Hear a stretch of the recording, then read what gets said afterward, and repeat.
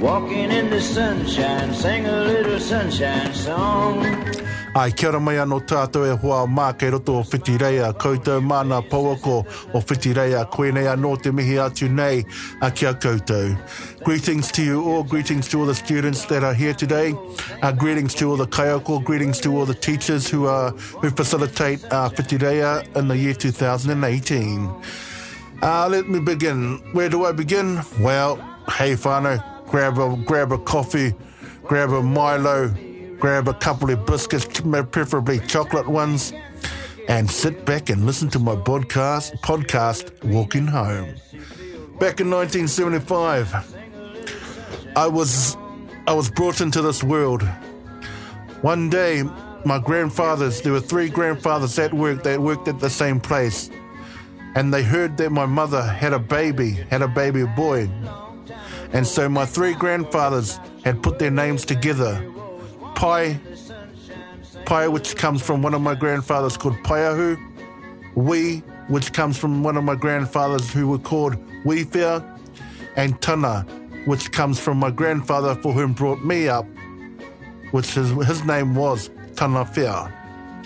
So back from then on, I was known as Pai Wee Tana. I was known as Tana to some, I was known as Tana to my closest whānau.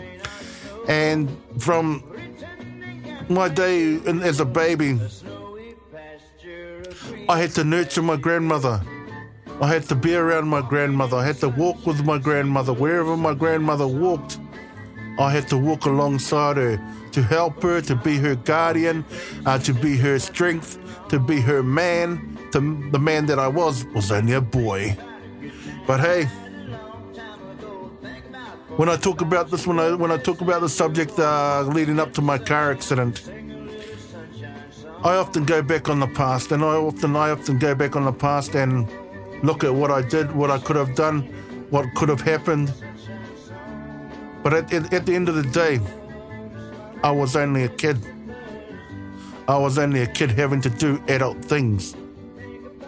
I was a kid that had to be beside my grandmother 24/7, or otherwise, if I wasn't around my grandmother would always cry. My grandmother would always yearn for her moko, her son, her boy. Then my grandfather passed away in 1979, so the reins were handed down to me, and from there, that's where I started learning te reo Māori. I started learning te reo Māori at home, as my homestead was named Tatariroa.